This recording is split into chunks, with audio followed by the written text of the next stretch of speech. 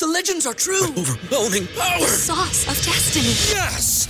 The most legendary sauce has arrived as McDonald's transforms into the anime world of WickDonald's. The greatest flavors unite in all new savory chili McDonald's sauce to make your 10-piece Wick Nuggets, fries, and Sprite ultra-powerful. Unlock manga comics with every meal and sit down for a new anime short every week only at WickDonald's. Ba-da-ba-ba-ba, go! At participating McDonald's for a limited time while supplies last. $5,000. That's the average amount of money people in the U.S. are now spending on gas in a year. $5,000. That's crazy. If you drive, you have to download Upside, the free app that gives you cash back every time you get gas. That's right. You can earn real cash back with Upside just by buying the gas you're already buying. You can literally start earning cash back today. I use Upside every time I fill up, and I've already made around $300. You're putting gas in your car anyway. Why not get real cash back? If you like free money, download Upside. I'm saving the cash I earn from using Upside to help pay for a vacation later this year. Download the free Upside app now to earn cash back every time you buy gas. Use promo code GAME to get an extra 25 cents per gallon on your first tank. You can cash out anytime right to your bank, PayPal, or a gift card for Amazon and other brands. Just download the free Upside app and use promo code GAME for a 25 cents per gallon bonus on your first tank. That's code GAME for a 25 cents per gallon bonus. Hello and welcome to the One-on-One Podcast. If you're enjoying the show, consider signing up for the Patreon. There you get ad-free content, early access, exclusive episodes, and monthly supporter hangouts. You can find it at patreon.com/the-One-on-One-Podcast. If you don't like the subscription-based models, there are other ways of supporting the show that are linked in the description. Thank you for tuning in and enjoy this episode. They said it was forbidden. They said it was dangerous. They were right. Introducing the Paranoid American Homunculus Owner's Manual. Dive into the arcane, into the hidden corners of the occult. This isn't just a comic. It's a hidden tome of supernatural power. All original artwork illustrating the groundbreaking research of Juan Ayala, one of the only living homunculologists of our time. Learn how to summon your own homunculus, an enigma wrapped in the fabric of reality itself, their power at your fingertips, their existence, your secret. Explore the mysteries of the Aristotelian, the spiritual, the Paracelsian, the Crowleyan homunculus. Ancient knowledge lost to time, now unearthed in this forbidden tale. This comic book holds truths not meant for the light of day. Knowledge that was buried, feared, and shunned. Are you ready to uncover the hidden? The Paranoid American Homunculus Owner's Manual, not for the faint of heart. Available now from Paranoid American. Get your copy at tjojp.com or paranoidamerican.com today.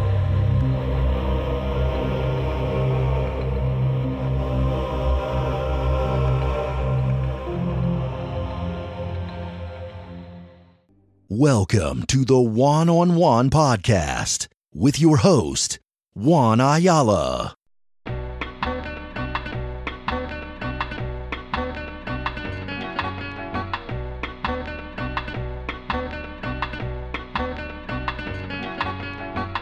I believe that we live in our multidimensionality, we live simultaneous lifetimes. Let's say if in another lifetime I was Cleopatra. Cleopatra's still living out her life right now as I'm living out my life right now as the contemporary Mandy.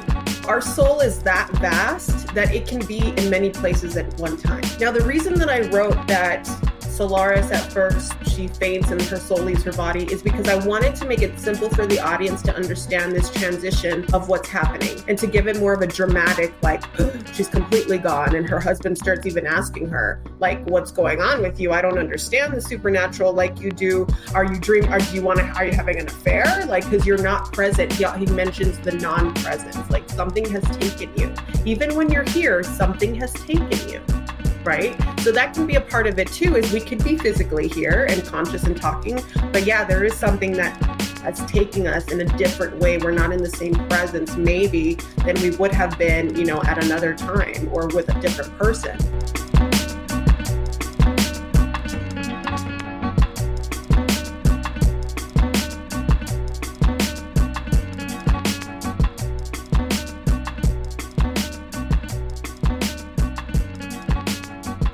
Welcome back to another episode of the One-on-One Podcast.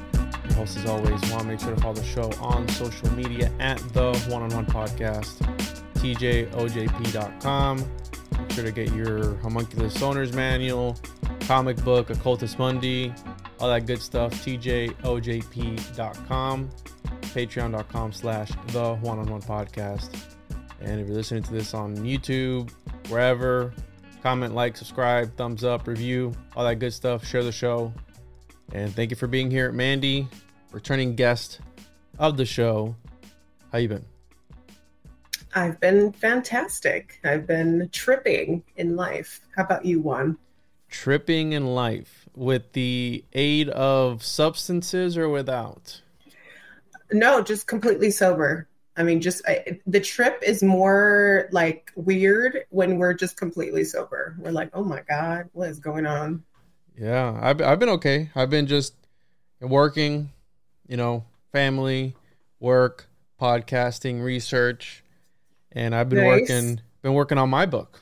I've been trying to I've been working on it for a long time. And it's funny because I had a poster fall the other night. And we heard this, something make a noise in the middle of the night. And we're like, the hell was that? So we're looking around the house and we didn't even know. And it turns out it was the cover, because I already have the cover to my book. And that was the one that fell off. So I guess that's like a sign to get to it or something. I don't know. Always. Those are the signs. That's how the universe and our higher self work. They're like, hey, you're not moving it along. We're gonna throw you along so you can get it done. So you recently, is it done yet? Is it coming out soon? What are the details on your new piece of the book, right? And then an audio drama with it? Yeah. So yes, it's one and the same, but then it's two different experiences. So right now, at the moment, you can get the audio drama series, which is called The Soul Effect. And The Soul Effect is a 7-episode, it's no longer than 12 to maybe 19, 15 minutes of an audio experience. So it's essentially did you ever hear that story back in the day when they were playing War of the Worlds on the radio and everyone freaked out because they thought it was for real? Yeah. And it's because of the sound effects and nobody could see. We were just hearing, or they were just hearing the audio of it. So this is the same concept. So I am a content creator for this app called Headphone, and it's an international app. It's located in India and stuff, but it's really cool. It's like the Netflix of audio drama series. So it takes listening to the traditional audiobook or podcast, it puts them together and it creates an audio experience where there's many actors' voices. There's sound and effects leading us into the next scene, into, driving the story.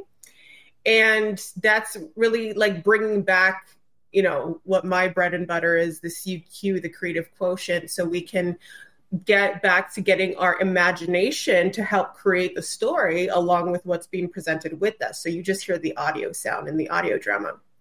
So that's available right now on the Headphone app. You can download it on your Android or your iPhone. And then you subscribe to all the episodes, which I gave you all the episodes. So what do you think, Juan? It was interesting. It was different. A lot of esoteric and occult themes in it, most definitely, right? And for if you know, so if you're listening to it and you're able to pick up on some of those. And again, like I said, I wanted you to give the synopsis or summary, if you will, without, I don't want to give any spoilers away.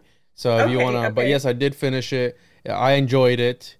And there's something about, right, when you are listening to something, and the original airing that you're talking about, I believe, was in 1938, Orson Welles' War of the Worlds, where they did broadcast that, and people thought it was for real. They thought it was going on in real time, that they were taking over the world.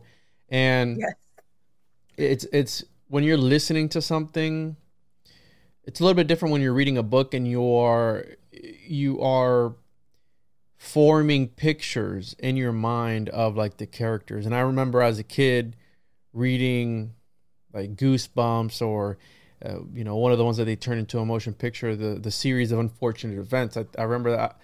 Mandy, I don't know how old you are, but I'm 29, so I don't know if this is from your age or not, but I remember reading the series of unfortunate events, and they turned that into a movie. But the entire time when you're reading these books, you're letting the actual book and the covers paint a picture of what these characters look like. And then you have Hollywood and their cinemagicians, they take it, and sometimes it's kind of weird to see the character, to put a face on that character after you've read the books or whatever it is, like something that's audio and then they turn it into like a motion picture. They do that a lot with comic books, and I know they've been doing it with like the Disney movies lately too. So it's like a weird experience.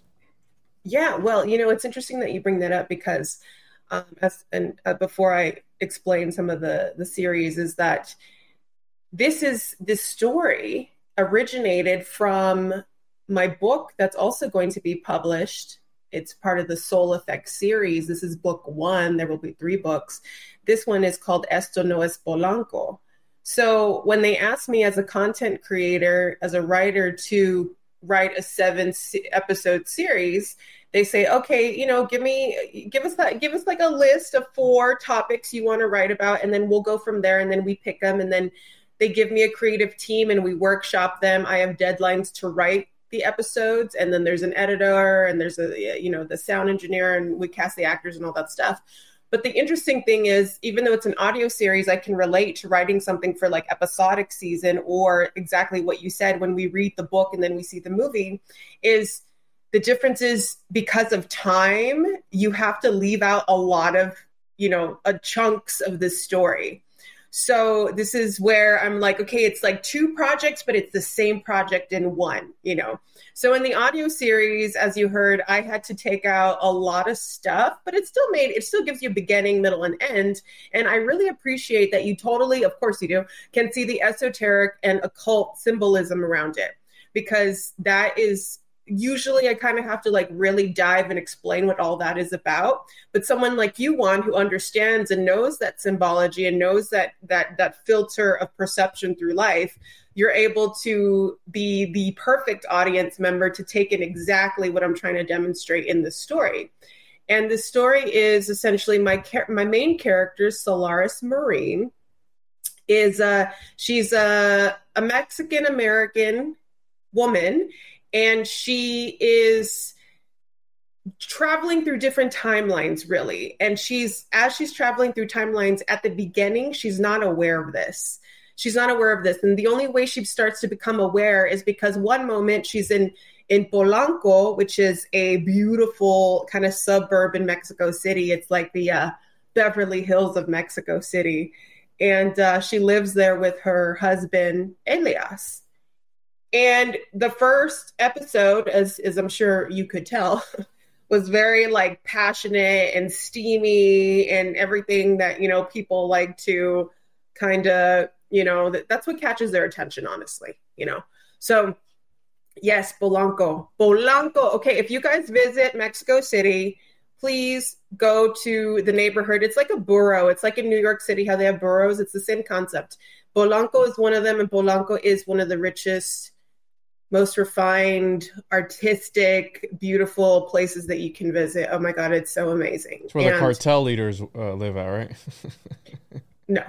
No? No, it just depends. I mean, it depends what cartel. That would be like Sinaloa. That would be many different places. But Polanco, no. Polanco, there's actually a lot of Americans that live there. And they have like Cartier, they have Tiffany's, they have everything that we would find in, New York, Manhattan, and Beverly Hills. It's totally there, but with a beautiful Mexican flair to it. So, I mean, it's completely safe. It's beautiful. It's wonderful. So I place the story there, or the story starts there. And so we're exploring a place that maybe a lot of people are not, either you know it or you don't know it. It's one of those things. And if you know it, you're like, oh, what? And if you don't know it, it kind of like sparks your curiosity. But it's in a very contemporary setting. And Solaris Marine lives with her much older husband. So as she's exploring these timelines, we're also exploring these concepts of human reality, where, you know, what it's like to be with someone who's maybe much older than you, what it's like to have this kind of like story of they talk about in the past that one time he was her teacher or her director. And, you know, they were always very respectful. And there was always this kind of like, you know, he waited for her till she was of age and stuff. And that's a lot of controversial stuff, but it's done in a very respectable way, the way that I wrote it, because sometimes we do come into weird situations like that because it's led by the soul. So it's a relationship that's led by the soul. And when we talk about it like that, and when we understand it from that, then a lot of relationships can come from that. It can be an older person. It can be a younger person. It can be someone of the same sex. It can be someone of a different ethnicity. It can be, you know, the relationship of the soul. And this is why it's called the soul effect, like cause and effect, is that I like to explore the concept of human relationships and how those human relationships like come together, you know, what's in our present and what's in our past. Because a lot of times, like, you know, even our parents have a past that we don't even know about. People have these great love stories that we don't really know about and we don't explore in the metaphysical realm. So so I do that with Solaris Marine. I'm exploring her multidimensionality through relationship. And we start off with Elias, okay, her older husband. They have this like history. It's passionate. It's in Polanco. Then she starts to come into her becoming of something starts to activate within her. She doesn't even know this is what's happening to her, but evidence of this happening is she is starting to have visions, these crossover visions of being in another simultaneous life at the same time, except this time it's with her wife, Estrella. So in one reality, she's waking up and she has her husband, Elias. So pay attention to the symbology, the E's. Elias. And then in another reality, all of a sudden the next day or in the moment of, she's waking up and she's with her wife, Estrella. So she's like, okay, am I going crazy? Am I seeing visions? Am I crossing timelines? Like, what's really going on here? And the way a question I guess we could ask, well, you know, if she leaves one life, you know, where is she in the other life? And I kind of display that a little bit in the first scene where she's having an intimate, you know, passionate moment with her husband, and then she faints. And he describes her as just completely like her soul left her body. And he's like, what the hell happened to you? So her soul's really leaving her body in these parallel realities. And it's like waking up in another reality. Hopefully you got that from the first couple of like I did episodes. And because the name Elias, is that Elias? Is that how you would say that in English? Yeah. Elias. Uh-huh. Doesn't he become her brother in the other life? Or like somebody she went to school with, was it? Yeah, it's very interesting how you say that. So as we go later down the line in the timelines, Solaris starts to realize that it's like these timelines start to close. So once she's in a certain timeline for so long, the other ones become further to get back into. Almost like the way that I could describe this is almost like living in a reality where it's like this like invisible plasma that you can't break through the walls, and there's no way of like calling and communicating. So Elias actually is still her director that she finds a picture of later, exactly what you're talking about. He's still her director, but it's this barrier where she can't get a hold of him. There's a backstory that she is barely coming to know that he's banished her from her life. And then she finds out through a friend that apparently Elias has always been gay. Yeah. And she's like, what the hell? What are you talking about? I was married to this man. We had a loft in Polanco. She mentions that they have 2 boys, but they're adopted. She adopted the boys, you know, with him, which is very important. It's a very important, significant thing on why Solaris Marine doesn't have biological children, but that'll come out later. So she's recollecting all these, like, what are you talking about? Like, I must be going crazy then. I'm going nuts because I remember this specifically happening and now I can't get back to it. Now I'm kind of, in a sense, trapped in this other reality and some weird shit's happening, right? And she's also 33, right? While this is all going on. She's 33. Yes. So an interesting number too. Exactly. There's always significance to this initiation that's starting to happen as she's 33. And so what's going on, and okay, so this is also happening simultaneously in the book. And so because, by the time I believe we're going to actually show this, the book's going to be out. So we'll just talk about both of them at the same time. Okay. Yeah. So in the audio series that, that Juan took the roller coaster ride on, right? It was just weird because I know what you look like, and then hearing your voice in the, because it's not an actor, it's you.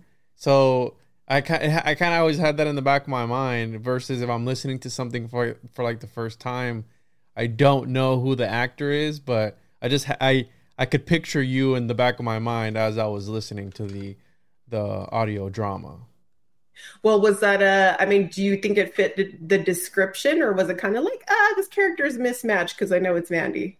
No. So I'm thinking that maybe this is based on true events. I don't know. I have my own conspiracy. Ooh, I want to hear the conspiracy. Because these stories that sometimes people tell, I've learned from studying the occult and the esoteric that magicians or occultists or whatever you want to call them, alchemists, they'll obscure and they'll veil things in fiction because there's something about the intermingling of fiction and reality. It's got a more potent effect, and that's why they make movies that are based on true events. They hit different, right? They have a different effect, and I think it goes much deeper because there's something interconnected. The world of fiction isn't boxed in by the constraints of reality, if you will. There's something more metaphysical about it. This is why I love having these talks with you, because you freaking get it. So let's go. Let me answer your first question. So the reason that my voice is Solaris Maureen is because my editor is the one who actually cast me in that role. And he said, because I really wanted to it was important for me to have Mexican authentic voices with accents. Otherwise, I'm like, it's not going to be true if we have, people who don't have accents or they're very Americanized, playing these roles. Like, I need them to be able to say Tepoztlan, Elias, Oaxaca, you know what I mean? Not like, butcher it up, So I was able to have a lot of creative control as far as like Elias has to have an accent, Estrella has to have an accent, so on and so forth. Some of them can be a little bit like the friend Belinda, they cast that one and she's obviously like normal person, you know what I mean? But when it came to me Solaris and my character, because it's also focused a lot on the Mexican American hybrid DNA that's being accessed here. That's another big element to the book, which I'll go into in a second. But the editor was like, I really think that you need to cast yourself and you're this main character. He's like, because I'm an actor, I'm a voiceover artist. I do a lot of voiceover too. So it's not out of my realms of what I do. So he's like, I think you really need to also like be this character. And so there, in one sense, I was like, okay, well, I don't want that to come off so like egotistical of me and like ruin the story. And it be like, well, she wrote it, she voiced it, she's the main character, all this stuff. But also in the reality of it, I am the main character. I did channel the story. And to answer your question, in the realm of, the esoteric and the ways that we work with artistry is, yes, a lot of this is based in reality. And it's one of those trippy things that no one would believe it if you told them. Do you know what I mean? No one would believe it if you told them. And the thing is that I was already constructing this book literally like a year ago, last July. And I was having a weird like re-circuitry of my brain. And I was like in crisis mode in some way because I had just ended things with my partner. I was alone in my house. I had a lot of time to really sit and think. And I knew I was going through some kind of like new metamorphosis initiation. But at this point in my life, because I chose the life of the metaphysicist, I know that this is part of it. Initiations do hurt and they are uncomfortable. And that's just what happens. But at this point, I'm like, okay, I get it. Let me sit in the fire, metaphorically, burn it all, and then tell me what the next path is. So I was writing down this kind of soul alchemy chart of my own soul alchemy.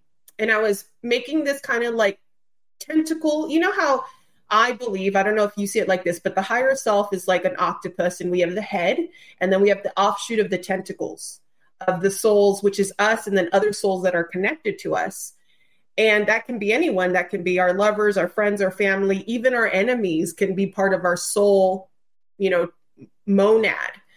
So I was writing down, and I was writing down myself with these 3 particular people that were really like coming up in my life as far as like reconciling things. And I mean, I'm much younger. I'm much older than you, Juan. I'm 36.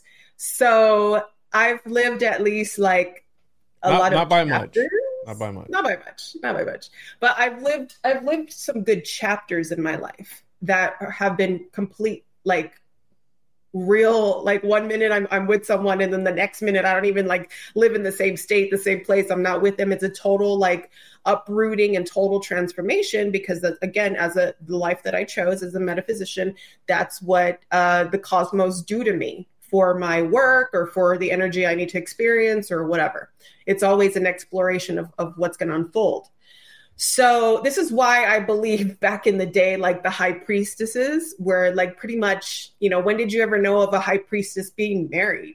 Like they weren't, because they had to be alone to conduct the magic. And I mean, I'm sure they had like a lot of lovers, but no one really who was equal to them during those times. So that's a lot of my life sometimes. So during this time, I was like, okay, with the character who is Elias, which all the names are changed. They're not based on the real people. But there's Elias, and then there's Estrella, and then there's Emiliano, who's her best friend, right, in the series, who has an interesting twist at the end. And I was like, why do all 3 of these people have a very similar kind of like thing to them? Like even physically, if I look at them, they have like a similar trait to them. And I started going down the line of all the people, and I was able to group them. So these 3 ended up in a specific group to me in the present.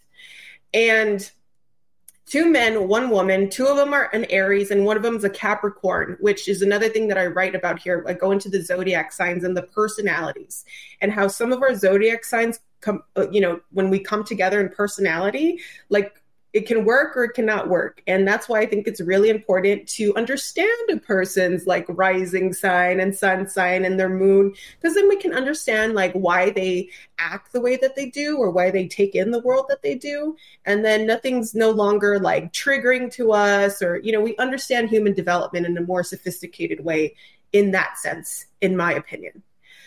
So I'm like going through this, and I'm seeing that there are similarities, and I'm seeing these 3 people in my past have literally played this soul alchemy in my life.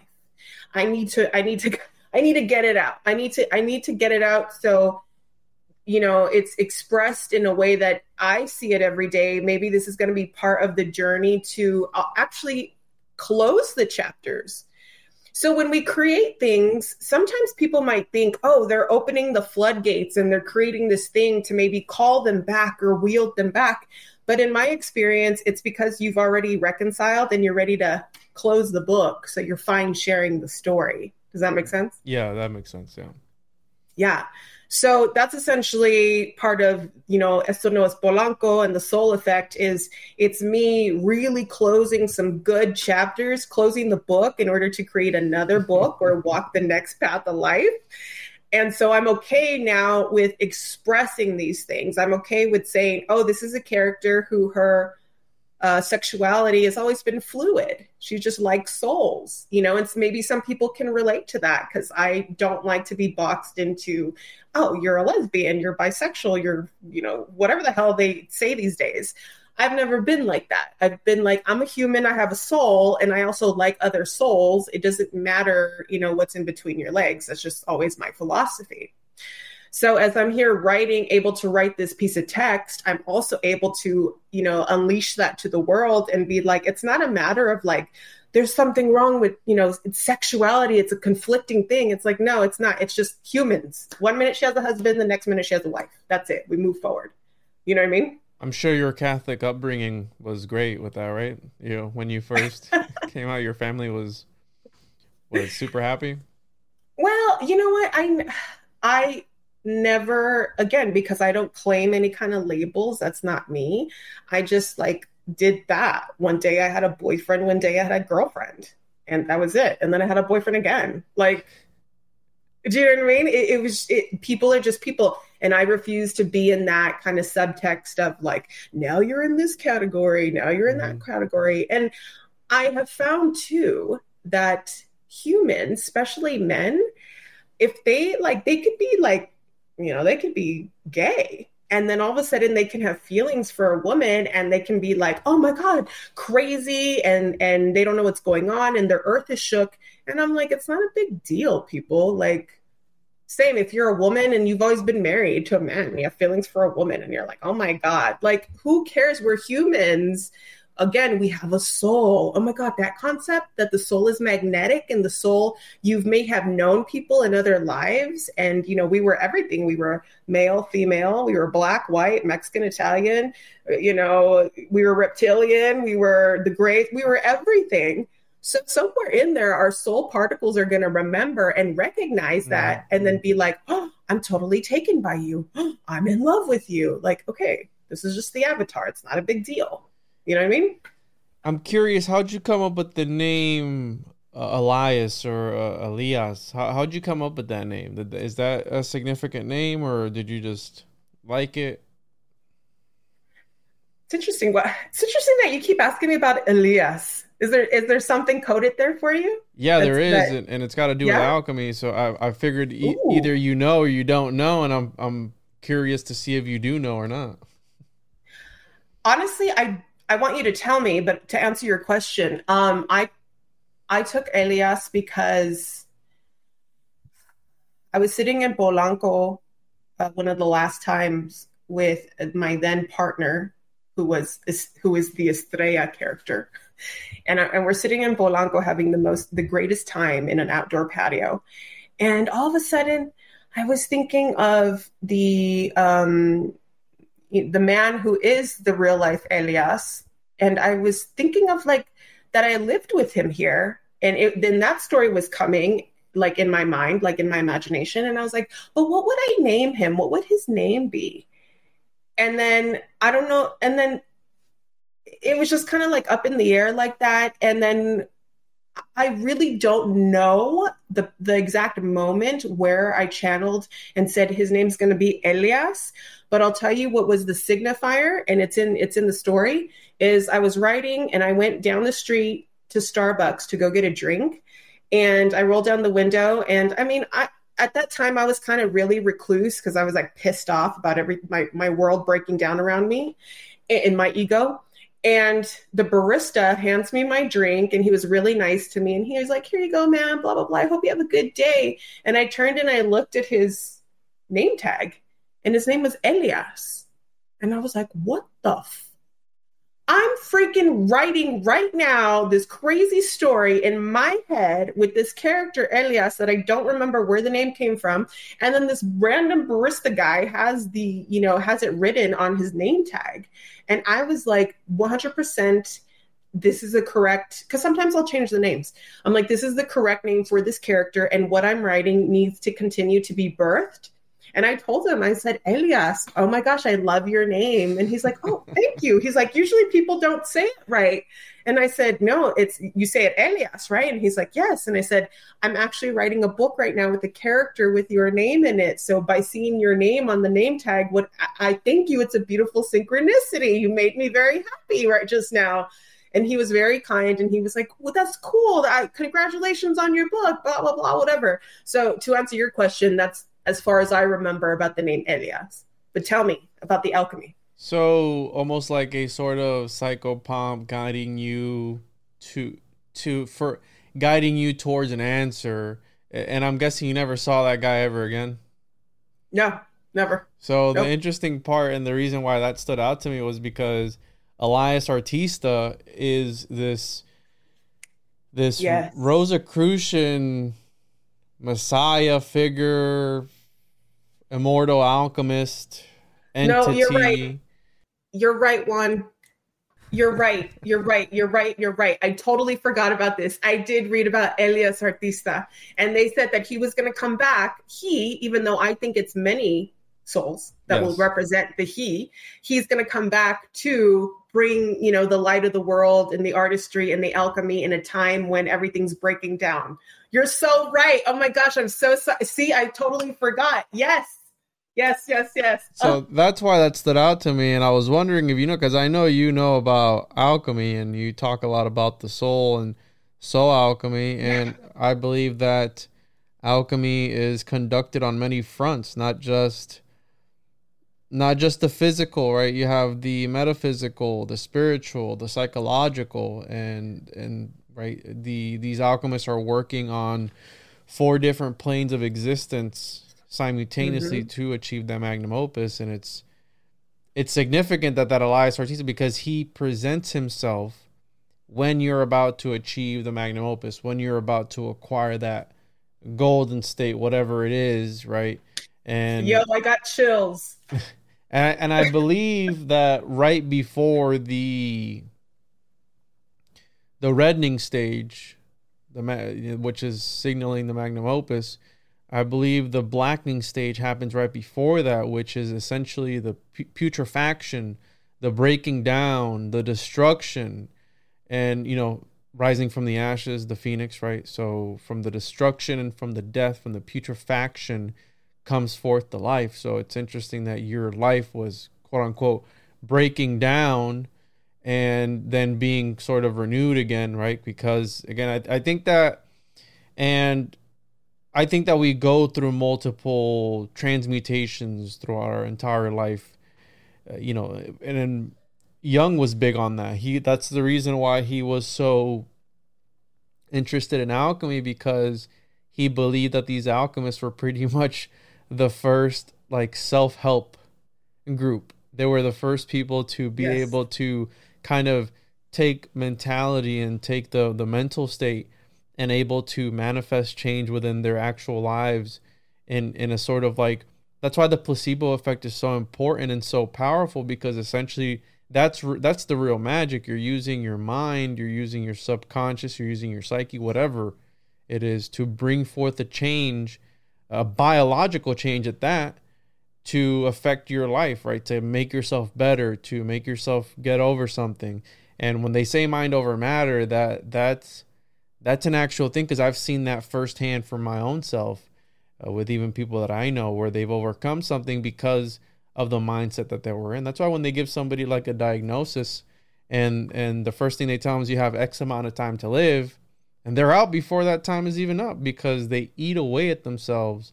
They become a black hole in a sense, and they suck themselves in, and they just shrivel up and die. So totally. Yes. I mean, and this is why, I love having these authentic conversations. And oh my God, I am just super happy that you reminded me, you triggered that memory in me, because I know I have that article. There's a paper on him, and I remember reading it and reading that exactly what you said and thinking, oh my gosh, this is exactly what's happening to me. And then you bring up Elias again, and I'll tell you what, which is great, because I doubt he'll ever see this because I'm on it. But the real Elias has actually showed up recently in my life. He needed some of my credentials to prove some things because, for his own business and stuff like that. But it was very it just showed up out of nowhere. And I was like, whoa, okay. Here's the sound effect. Here's Esto no es Polanco that's coming out. And then here's Elias, the character based on Elias that has not talked to me for 13 years, showing up in a very hey, can you just send me this? And not even talking to me. It's very indirect. I'm like, what the hell? And then you bring up Elias. I'm like, something going on here. You know, it's all chemical. Yeah, most definitely. All chemical. The universe and the powers that be are are trying to maybe, say something. Whenever I experience a synchronicity, I take it as like a breadcrumb of, reality or whatever, God, like whatever, right? The source trying to tell you something.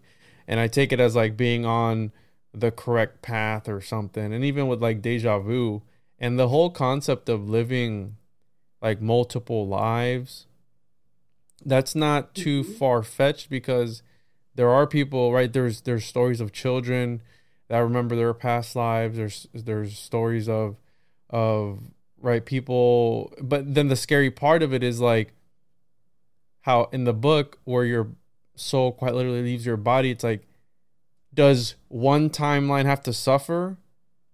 And like another one is you're present in one of them, but you're absent in the other. And like what happens to your body, that's your vessel, is like, how many times is this happening where people just peace out and they never come back? And, they're just in a coma. Yeah. You know what I'm saying? Like something happens, Totally. but something more metaphysical is going on. Totally. Well, I believe that, we live in our multidimensionality, we live simultaneous lifetimes. So let's say if in another lifetime I was Cleopatra, Cleopatra's still living out her life right now as I'm living out my life right now as the contemporary Mandy. So our soul is that vast that it can be in many places at one time. Now, the reason that I wrote that Solaris at first, like she faints and her soul leaves her body, is because I wanted to make it simple for the audience to understand this transition of what's happening and to give it more of a dramatic, like, she's completely gone. And her husband starts even asking her, like, what's going on with you? I don't understand the supernatural like you do. Are you having an affair? Like, because you're not present. He mentions the non-presence, like something has taken you. Even when you're here, something has taken you. Right. So that can be a part of it, too, is we could be physically here and conscious and talking. But yeah, there is something that has taken us in a different way. We're not in the same presence, maybe, than we would have been, at another time or with a different person. So, yes, I don't think our realities suffer, but I do think a lot of our soul aspects are in each like piece and in each person.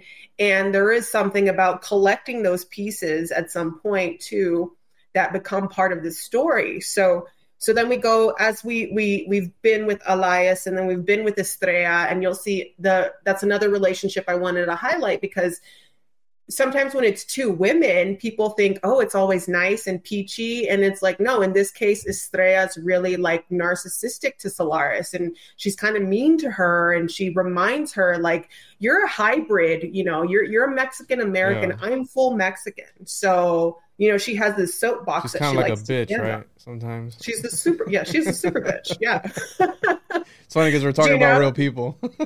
We're talking about real people. And the thing is, and she's a writer too, so she understands, if you don't want to be portrayed in a certain way, and of course we embellish to make fiction interesting, but if you don't want to be portrayed in a certain way, then you should have behaved better. That's how the story goes, But so then there's the third character, there's Emiliano, who is Solaris's best friend. And he's always there in most of the timelines, and he calls her, he's checking in on her. She goes to him as one of her most private confidants and says, like, I'm losing my mind. 1 minute I'm here, the next minute I'm there. Like, how am I supposed to make sense of this? And somehow he kind of has a way to help her unfold this metaphysical mystery. Like, okay, no, you're not losing your mind. You really were with Elias, and you really were with Estrella. And he starts to like give her the clues, like, okay, so what's happening? So the relationship with Emiliano and Solaris is because she has confided in him her most deepest, darkest secrets. He essentially has that arsenal, and he can use it at any time. So they're so close that they're able to meet in the etheric together. He lives out of town from her. So they meet in the etheric, and he finally reveals to her, yes, I'm your best friend, but really I'm not. I'm your greatest enemy. And I just needed to get close to you in order to get your soul to complete my soul, like whole, like design. So he ends up being in like this tentacle of souls.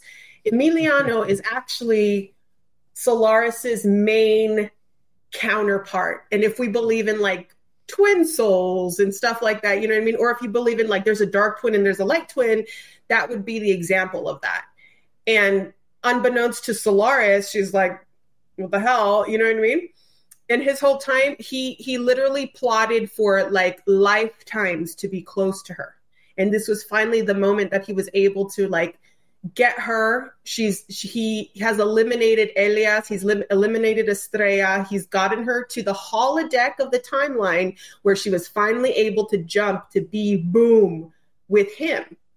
And he reveals to her that he's doing this because in a past life, he was Octavian Augustus Caesar, and he was the one who was part of, killing Cleopatra and the downfall of Egypt and Alexandria, if you know the history.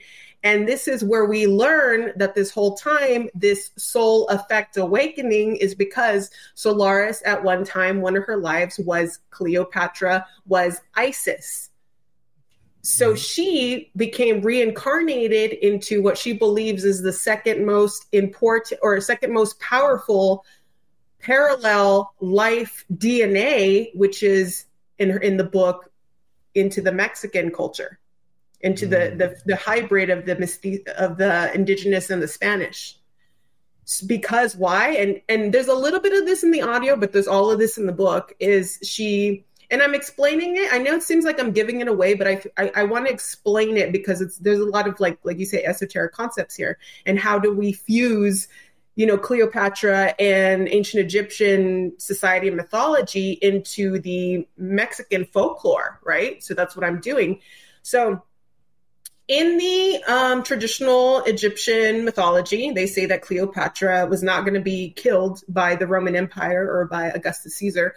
She killed herself with snakes. Either she took snake poison or the snakes bit her. So this story goes further and it shows the conversation that chosenone.com. Go visit chosenone.com. It's easy to remember if you just sing along. chosenone.com. Go visit chosenone.com. The chosen one. Yes, he is the chosen one. He's got his own comic, and now he's got his own song. 'Cause he's the chosen one. Yes, he is the chosen one. Go buy a copy at chosenone.com. chosenone.com. Go visit chosenone.com. It's easy to remember if you just sing along. chosenone.com. Go visit chosenone.com. She has with the snakes, and what she does is she makes a pact with these metaphysical snake beings, and she says, "You're going to help me make sure that the Roman Empire ceases to exist. So you're going to make them infertile, or you're going to make them essentially all homosexual so they cannot breed." Okay, so that becomes the pact, and that's the imploding of the destroying of the Roman Empire. It's called Cleopatra's curse. So Cleopatra's curse, she made them all gay and she made them infertile. Is this a real concept? I've never heard of this. Or did you come up with this? This is my concept. This is what got downloaded to me. That's pretty amazing. Okay, so you'll appreciate this. So again, remember I said I'm writing this book this time last year in July. But then in January, I went to New York. I don't know if I told you. I went to New York and I went to a couple of auditions and stuff. And one of those auditions was with the material of Antony and Cleopatra. And I was doing a monologue from, Cleopatra. And she's having this monologue. She's like, "I'd rather you chain me to my highest pyramid and I'll hang myself before you kill me." You know what I mean? She's saying these words. So as I was auditioning, the director, he's from Florida State Conservatory, which is actually in Sarasota. He gives me a note and he says, "Okay, I want you to think of nothing. Just completely close your eyes, take a couple of breaths, and when I say go, just say the words." Okay. Now, if anyone knows, like we do, Juan, you know, the metaphysical arts and esoteric and occult stuff, it's, you know, there is sometimes involves channeling that can take place. So essentially, I mean, I've been a trained actor my whole life. I have a BFA in theater and performance, and it's a craft that you learn, and it's very parallel to magic and mysticism, you know, what you do. I'd say it's the same thing. 100%. So I know what he's asking me to do. He's asking to see how well I can channel, which I thought, like, damn, okay, all right, well, let's do it then. You know, I don't know what's going to happen. You don't try to do it. You just allow the body, the voice, and the mind to release to see what the download is going to come. So you're essentially now just the avatar, if that makes sense. So I did it. I stood quiet. I released a couple of breaths. I closed my eyes. He gave me the signal, and I start speaking. And as I start speaking, the channeling of this is completely different than how I performed it before. She was more like vulnerable, raw. I start crying, like, and I'm saying these words, and then I like stop. When I'm done, I close my eyes, and I'm still crying, and I'm sobbing. And it's not until he like snaps his fingers and he says, "Very good. Isn't that a completely different monologue?" And I knew what I knew happened to me was, whatever consciousness, you know, that is Cleopatra, however you want to believe it, came into me. And for the first time, I think we really felt her true sentiments before she died. Because usually, you know, Cleopatra, she's this woman of power, of course. We're not going to take that away from her 100%. But guess what? In this moment, when she's about to die, her empire is about to be taken out by the Roman Empire. They've already killed one of her children. They've killed Julius Caesar. They've killed Mark Antony. Okay, she's got 2 more kids left. They're gonna take them. They're gonna kill them the same. This is all on her shoulders. It's all on her watch that this has happened.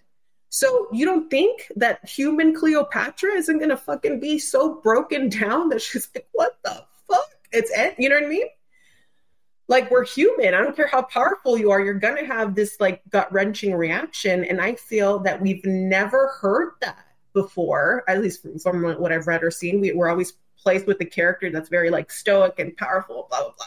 I'm like, I felt it. It came through to me, and she was very vulnerable, and she was very defeated, and she was like, you know. And then soon after that, I went to go visit what's Cleopatra's Needle in Central Park, and it's this obelisk. It's a relic, and I stood in front of it, and I felt the coldness of it. It felt so cold. And I came back a couple of weeks later, and I was like, again, like I just let the book sit there, and I was reconfiguring myself. And then all of a sudden I started to have this download, and I was like, wait a second. And I started to write, and I was like, wait a second. I'm like, Cleopatra made a pact with these snakes with this. And I keep saying metaphysical because it was more like an etheric entity.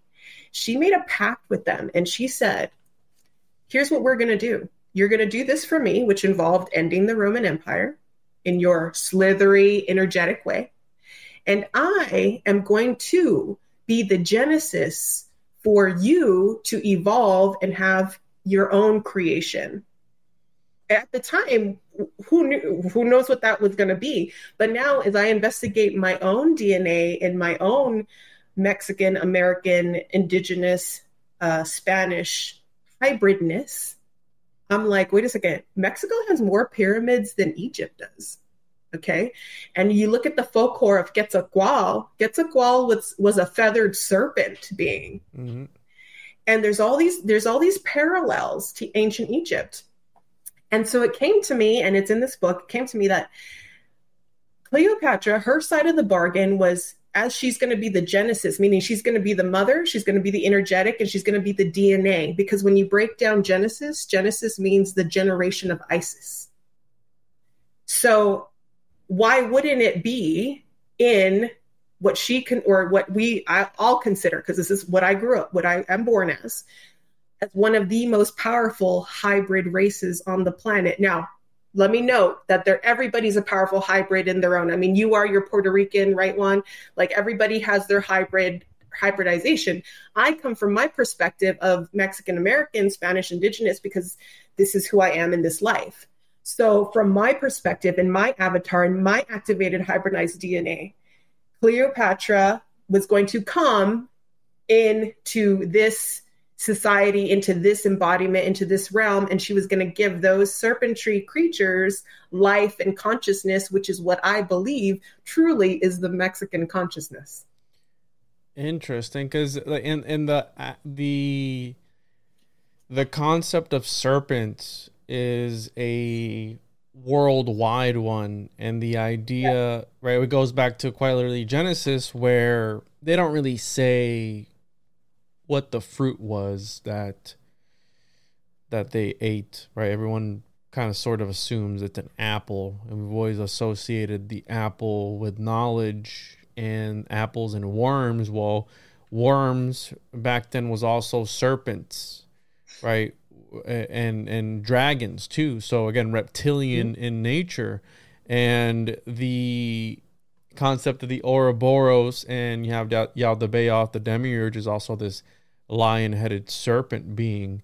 And so did she make a pact with reptilians? And you see these civilizations that are spread apart so far away from one another, yet they have the same iconography sometimes and same symbols, almost as if, right, this is the whole ancient astronaut theorists believe that, right, we were visited by the Anunnaki or the whatever it was, right, these god kings, demigods, whatever you want to call them, and maybe how the story goes that they planted around the world these civilizations to thrive. And that's why you see the same, right, Quetzalcoatl, Kukulkan, you have what's the other one?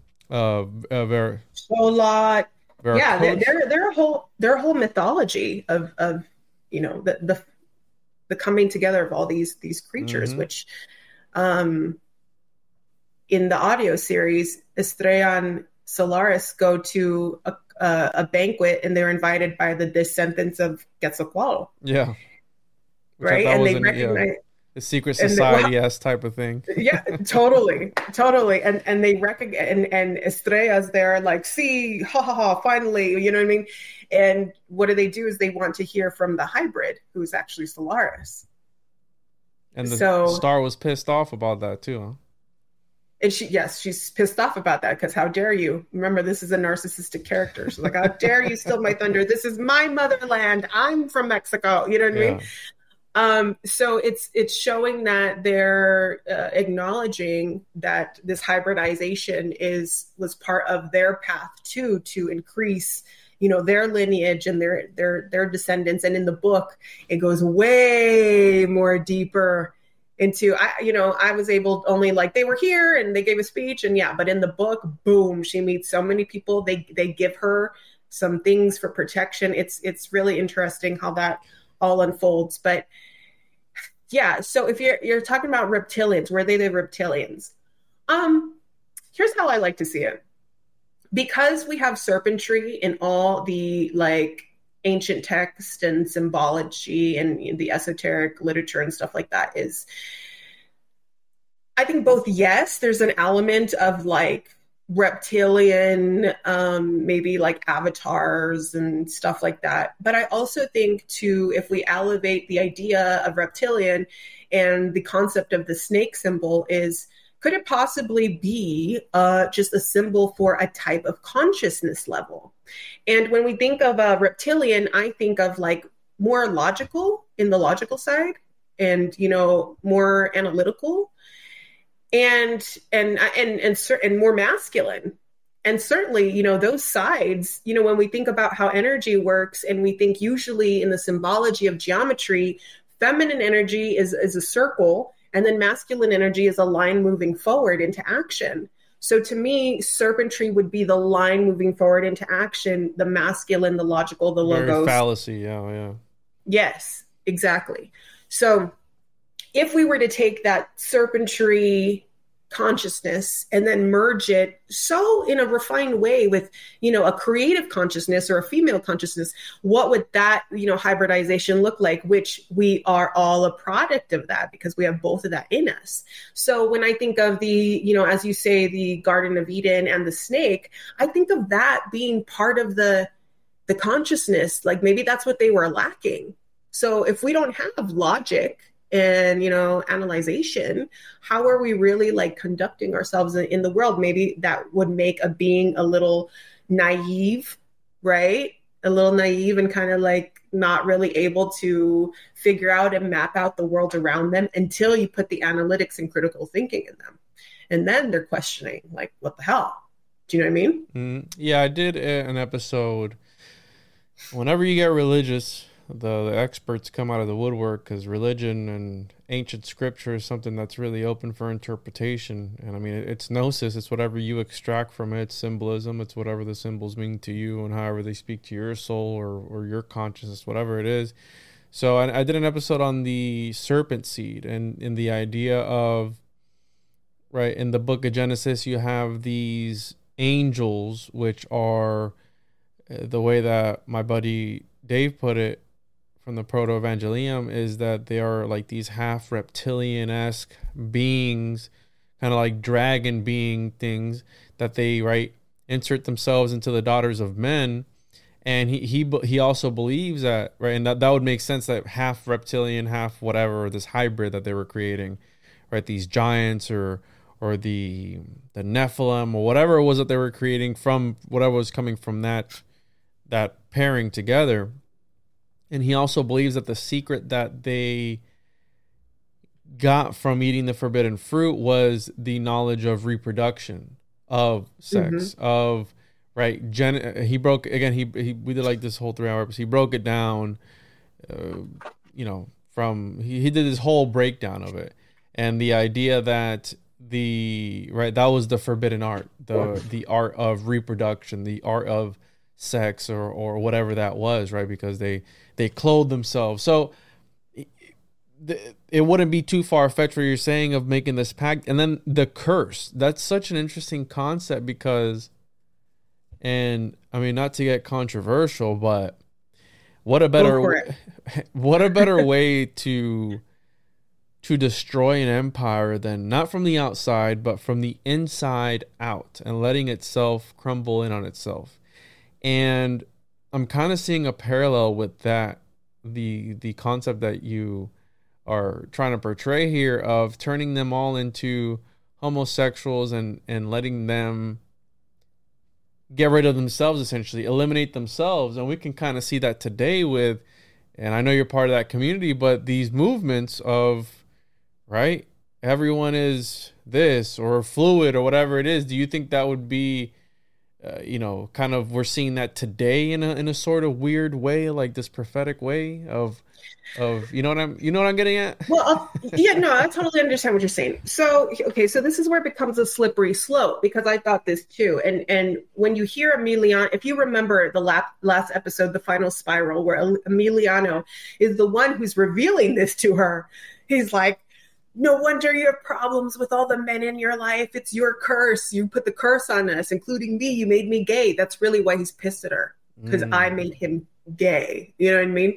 So the thing is that as a writer and as we're exploring these concepts, in no way am I saying by putting a curse on the Roman Empire so they can self-implode makes everyone who's homosexual like cursed. Let's get that out first. Like, absolutely not. Okay, no. This is a writing of fiction. And at the time, Cleopatra's desperate as hell. Like, hello, her empire's done. She's in the darkest of the darkest trenches. So she's gonna like take that pact and she's gonna do what she has to do. And if it's the only way to implode an empire is by cutting off their reproduction, that's really what's going on. It's the gay is like the secondary. Really, it's cutting off reproduction so they cannot reproduce. They cannot, that's it, they're done for. So hopefully, so I don't want anyone to be offended about that because that's not in any way. Somebody will get offended. Don't you worry about that. As usual. Yeah, of course. You know what I mean? But, and the guy Emiliano, who did the voice, he's a gay man. So You know, you Oh, can't the get guy, to the it. voice actor was actually... Yeah, my voice actor Emiliano's totally gay, so he's not offended. So there you go. So so that's funny because he had to read. Yeah, he yeah, was reading the script as a gay man about being. yes, but you know what? He's so esoteric too. He lives in Mexico City. He's one of my best friends. Him and I have been saying since we were like in middle school, we'd be like, by the power of Ra. I don't know where the hell we got that from, the Prince of Egypt, I guess, but we were always saying that. And then we grew up and we're like, we knew something. But he too would completely understand with where I'm coming from, considering he's gay in this life. Like he would agree with me. So a lot of these concepts that I play with are not because they're my own, like just this is what it is. No, it's because they're pieces of people that I have conversations with. I try to understand them through life. We try to understand each other. And then it becomes this mosaic of experience that develops into, you know, like this concept, you know, the Cleopatra curse. But to go into what's happening in this day and age, I believe that eugenics has a hand in a lot of what's happening with a lot of people, whether it be confusion, sexuality, illness, just all kinds of things. Eugenics has been taking place for a long time, since even probably before Project Paperclip, where they brought the Nazi doctors over here. That's what they were doing. That's what they were working on. The thing is, so as I write this, you know, this book about Mexico, there's also, again, a big part of it that says people, I don't like when they start to like essentially talk shit about America. When they're like, oh, America's capitalist and America this. No, guys, listen, the American people are innocent. We've been subjected to eugenics. We've been subjected to biological warfare and the rest of the world. We've been subjected to psych ops. Okay. So it's not the people of America that like F them. No, we're literally the main testing ground for all this. We have been for many years. Eugenics being one of those things. What's in our food, what's in the vaccines, what's in the air, all the chemtrails, like it's all over the place. We're in our own simulation. This is our Truman Show, has all kinds of like things for us to downgrade us as a human being in our mind, our body, and our soul. So when there's confusion, I would say it's less of a like sexuality thing. And I think it's more of a confusion where we're just confused as humans. We don't even remember who we are in a divine aspect of things. And I mean, yeah, I mean, people are born gay. That's their life path. You know, God bless them. Obviously, hello, I like both, duh, you know, but people would be like, that greedy bitch, you know, but sometimes we just like people, and sometimes people truly are born, you know, in their sexuality, and that's okay. The thing is that to recognize that hopefully our decisions are made from a soul purpose, you know, not just like maybe, you know, some other outside influence, but from a soul purpose, like, this is coming from my soul. It's my truth. It's my authenticity. Then at that point, totally live your best life, whatever that is. Yeah, I've always said that whatever happens between two consenting adults is free game, whatever people want to do between, again, two adults. And how you're saying, as long as you're not trying to force it upon the kids, right? Going into schools and publishing all these grotesque books and doing drag shows in front of kids and all that just abominations, right? I mean, that's grooming. That's like preparing those kids and forcing them, because a freaking 5-year-old doesn't know what the hell what cereal they want to eat. And yet you're gonna tell me what sexuality they are? Come on, I have a 5-year-old. I know what it is to negotiate with one, and I know how easy it is to manipulate them as well to say whatever you want them to say. You know what I'm saying? Like, so I agree with you on that. I have nothing against any communities. I hate everyone equally. Okay, so I don't have. You're an equal opportunity offender. Yeah, I don't have anything against anyone. I think it's important for us to distinguish that there's a difference between inverted perversion in the society and being gay. So being gay does not mean you're a pervert, but there's a systematic inverted perversion that gets put in the society to over-sexualize children, and that is wrong. Children do not need to be talking about sex or their sexuality. They're children. They're not developed to do that. 100% here in the border. There's, so many things going on with human trafficking, which is also in my book. There's human trafficking, there's child trafficking, and it's coming to the surface finally, because this is something that I've been very passionate about exposing, which is why I even moved back to Texas 6 years ago as part of my esoteric work in my mind. And now it's being exposed. Now it's, a mainstream thing. And it's, it's a fucking disgusting thing in our reality that has permeated our planet that needs to be reconciled, resolved, and eliminated. So yes, we are going to point out when people are using inverted perversions to systematically, brainwash and, control children. We're going to be the first ones to say that is wrong, and we're not going to allow it in our world.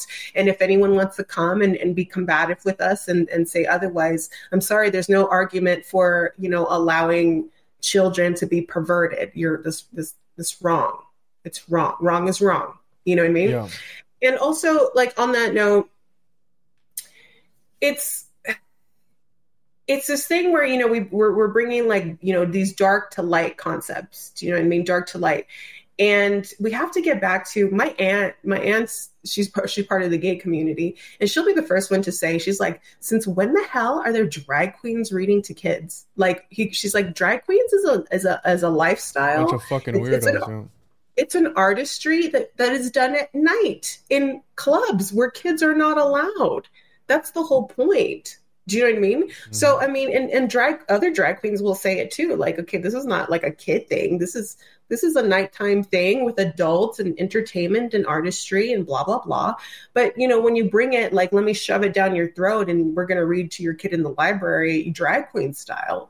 No, the thing is, I wouldn't even be mad at the drag queens. I'm mad at the librarian or the principal who's making these decisions. What is wrong with you? It would be my next question.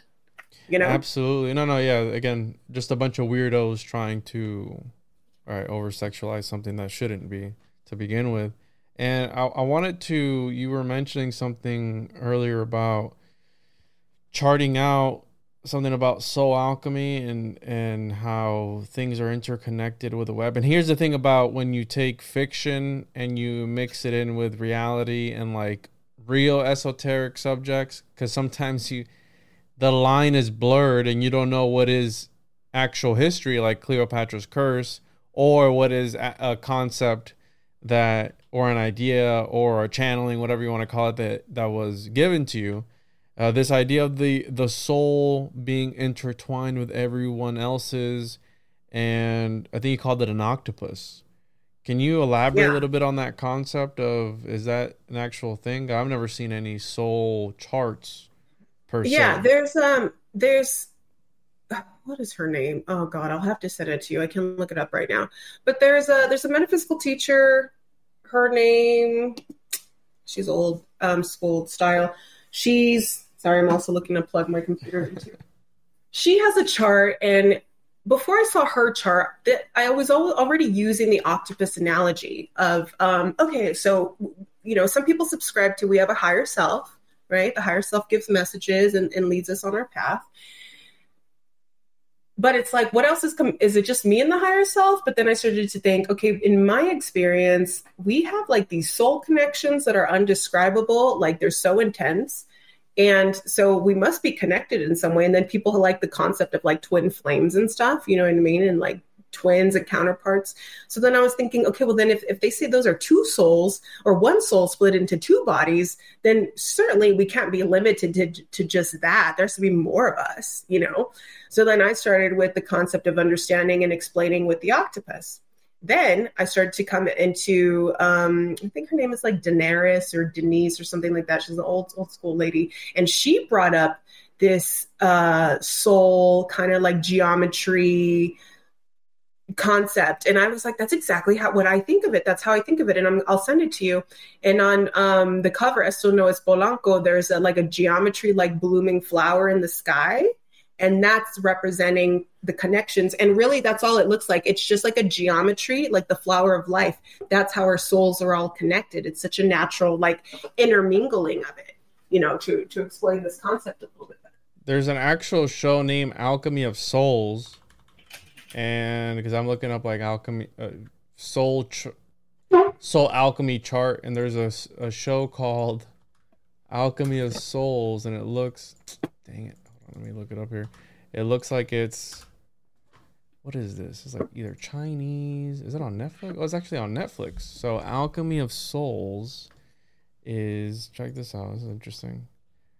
It's actually a show. Oh. And I think it's never heard of it. Chinese, I think is what it is. Interesting. Korean. So it's South Korean. Whoops. And set in a fictional country, the series is about love and growth of young mages as they overcome their twisted fates due to a forbidden magic known as Alchemy of Soul, which allows souls to switch bodies. Wow, look at that. Oh, okay. So interesting. I wonder if they have any subtitles. I'd be interested in watching this. So you see these concepts are like they're original, but they're not. And I'm finding that a lot of sun, right? There's nothing new under the sun. Maybe just like sometimes in the way like we describe it or whatever, but like there's nothing new under the sun. And then also I find it interesting how one of us comes into it and then there's more people coming into it. So that means this is a collective thing that is awakening, and we're just grabbing onto it and doing, whoever it calls that person, to do or investigate or whatever. Yeah, and that's something that's always interested me, like as far as gender comedy. I have, what's her name? There's this woman alchemist that she was like the originator of soul alchemy. I forgot her name. I have her information somewhere. Anyways, I've never really been interested in like soul alchemy so much, right? It's a little bit too woo-woo for me, but that's weird for me to say because I talk about a lot of woo-woo concepts, and I find myself like kind of sometimes drawing lines, and when I'm reading about, dudes stepping outside of space and time, but then when I hear somebody telling a story about, Bigfoot touching them inappropriately, I cringe. It's like, you know what I'm saying? Like I find it kind of hard to believe when it comes to that, but then I'm reading about all these, so. What's this lady's name that you sent me? Ashana Deanne. That's the one who talks about where I saw the actual like map of the souls of what I was already describing. So I'm like, okay, so see, I'm not just creative. It's actually like existence. On the tree of life, the Kabbalistic tree, is that the one you're talking about? No. Trying to find the chart, or is it the one where it looks like an infinity symbol? No, I don't know. I'll have to send it to you because I have her charts. There you go. Okay, yeah. Let me see what you got there. This is the Aquafarian Navajo. Not that one. So scroll down a little bit. It looks like like a flower of life kind of chart, going off in many directions, like a circle. See if it's here. This is her stuff. Is it this here? Anyways, I'll look her up. And ooh, that might be close to it a little bit, maybe. Yeah, but totally investigate her. She has some interesting things to say. She's got some alien gray stuff here. What's going on? Angelic realities. Oh shit! A primary intruder race. We might have to get her on to talk about the angelic realities. Who are the visitors and where do they come from? Visitors were called angels in ancient texts. Today we call them ETs. From same interdimensional interstellar races. Yo, she's going in. Ashayana Dean going in hard in the paint. Oh yeah, she goes in hard for sure. Cosmic structure is the Knights Templar cross here. I've heard that's like, I think the answer to all these mysteries is light.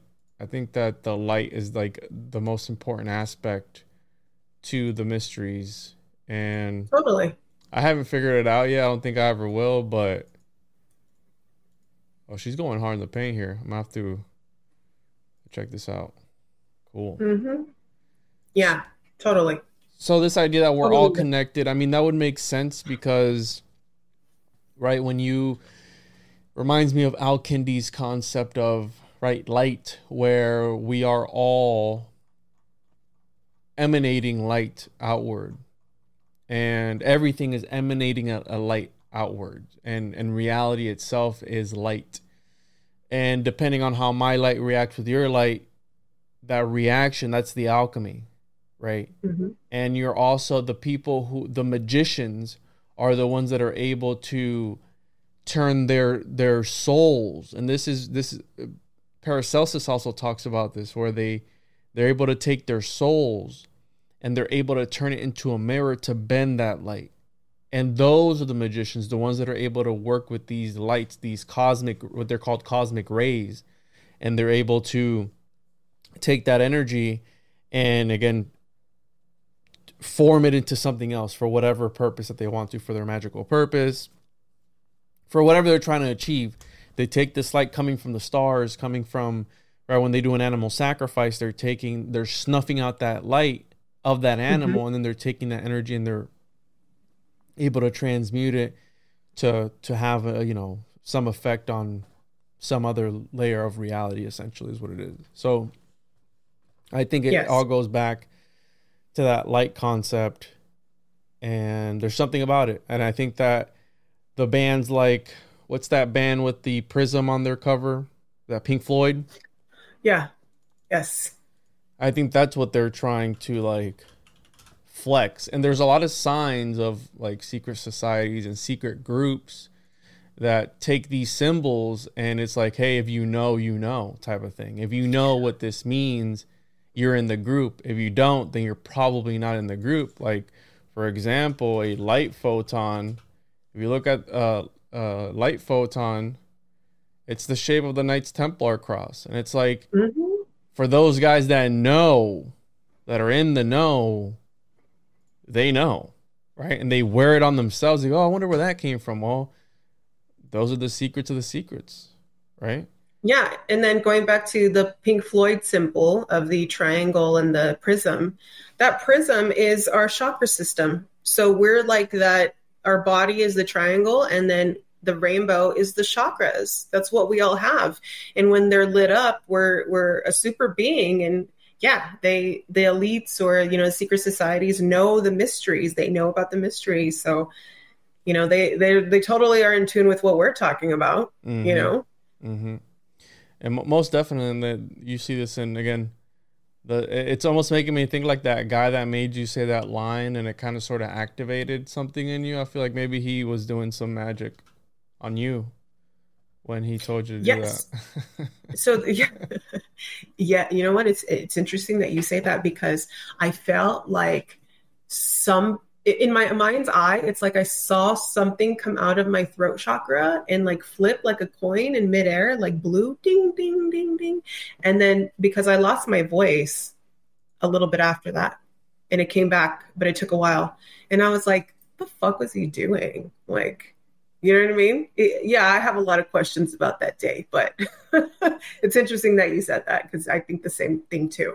Yeah, and you just got to be careful with certain types of people, because I've experienced it before, like psychic vampires type of stuff, where when somebody mm-hmm. walks into a room and they suck the entire life, a room or a stream, and they suck the entire life out of everyone on there, including yourself. And it's like, something's up with this person, so, and that's an actual thing. People take your energy and they're able to transmute it, right? There are a lot of esoteric concepts that people use. And yeah, did you want to touch on anything else before we wrapped up? Do you know exactly when this will be out, the book and the actual book itself? Because I know the audio drama is out now. The book, do you have an exact date?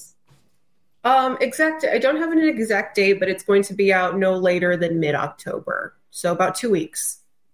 2 weeks. But yeah, you can get it on my website, creativeintelportal.com, directly from me. It's also going to be on Amazon and Barnes & Noble and anywhere that you can order books. But it's a project that I'm really proud of for many reasons, because I feel like I get to be like real, like how I'm talking to you. I get to be real about the concepts that I'm presenting. And then also, like, I'm just happy to have finished a project, because I have a lot of books on the shelf. Like you said, you're writing a book and it takes a long time. And the thing is for me, part of like my 101 ego deaths is that I was so fixated on writing like a self-help book, like a manual to understand all these concepts. And it just wasn't like finishing. So then I was like, what the hell? Like, let me just have fun and infuse all that I love about the esoteric into a fiction story. And that seemed to just be birthed more naturally and more easily. And so that was, I mean, if that's, for anyone who, needs to hear that, sometimes when we feel like so serious about our knowledge and about ourselves, sometimes if we just step back and be like, it's not about me, let me give life to something else within the intertwining and the fusing of some of these concepts, it seems to become more manifested more easily that way, is what I found. Yeah, and I've been actually debating on switching over to like a fictional format for my thing, but because like how you said, you're not so constrained and restricted into what you can bring in and out of it. And like my book is, academic, based on literature and books and stories, essentially, is what it is. I mean, there's a lot of stories about a lot of different things. And I was like, man, what do I just do? Because a lot of, authors and researchers that have inspired my work, they've also worked on fictional writings and they usually come out really good. But it's like, do I perceive it as good because I understand and I know about the concepts being discussed? Because one of the mistakes I make is I believe everyone is also into this sort of crazy esoteric occult ideas, and this is not everyone's cup of tea when it comes to like subject matter. I can't have a regular conversation with somebody, and that's why all my friends are on the internet and all my friends are in the computer, essentially, because I don't have anyone in real life that I can relate to when it comes to these sort of topics. So yeah, absolutely. I think like you too, we tend to kind of miscalculate. We think everybody's into this or they understand at least, the basis of it. And sometimes they really don't, and where they're not interested, and we're like living our best esoteric life. And everybody's like, yeah, okay, whatever, who cares? I'm trying but wait. I'm trying to peek behind the veil of reality, and people are just too interested in other things. And I just don't understand why, some people, I don't understand how some people can just go about life not questioning anything and just existing. Like I ignorance is bliss, right? I mean, and sometimes do I wish I could be like that? Sometimes, just take things for what they are and not try to be watching the Sonic movie and trying to find the occult aspects of it. I know sometimes it can really like take over us. I know there was different incarnations of me in this life where it has taken over me. But in this point, I know that through the things that I've gone through and, a lot of ego deaths that I've had, that, I just kind of like surrender to the beauty of it. And I no longer care unless someone asks me, or unless we're in cool moments like these, then I just like, I don't even care to share it with you. Like, I just kind of like take it all for myself and enjoy it. You know what I mean? It's like, if you cannot see the beauty unfolding, the magic, then maybe I'm just not the one to tell it to you, honey. You know what I mean? Unless you ask. Well, that's the thing. Yeah, I completely understand. That's the thing about researching and constantly reading. And that's why I think that's why I podcast too, because it's like I have the sickest alchemical knowledge right now. Like I have the sickest esoteric boner right now. Like as I'm reading this book, and I'm just like, I just can't wait to drop it on a podcast episode, right? To blow people's minds. Like that's me probably 98% of the time, because I can't get it out before the actual episode, who are, because most of my shows are free format, open conversation, and every now and again I'll do like a themed episode where we talk about one thing, but usually I like to jump on with people and I like to talk to them about whatever, Totally. I mean, that's the great mystery of life is we're all carrying stories and information. And so when we're able to connect and share and compare and contrast, we're like, wow, okay, this is interesting. You know what I mean? I really appreciate, the questions you've even asked me, or bringing up the Elias thing, which you sparked a memory of research in me and got me excited again. I'm like, oh my God, Juan, you're so correct. That's exactly what happened. So that's cool. I appreciate that, and I hope that you will read the book when it comes out, and yes. I hope that you find it more fascinating. Some more, it gets really occultish, and I think you'll enjoy that. I'm excited. Yeah, I want the actual book itself. So let me know when that's out, and I want to time the release of this with that. So we'll talk after. But as always, you've been lovely, Mandy. I enjoyed talking to you. This was a great conversation. Can you let the listeners know where they can find your work again, the website, and also the app where they can listen to the audio drama on? Yes, you can download the headphone app, and it's spelled with an F for phone. So the headphone app on your app store, and then new releases or weirdly adult romance, you will find my story, The Soul Effect. And you can listen to the 7 episodes there. You can subscribe and unlock them.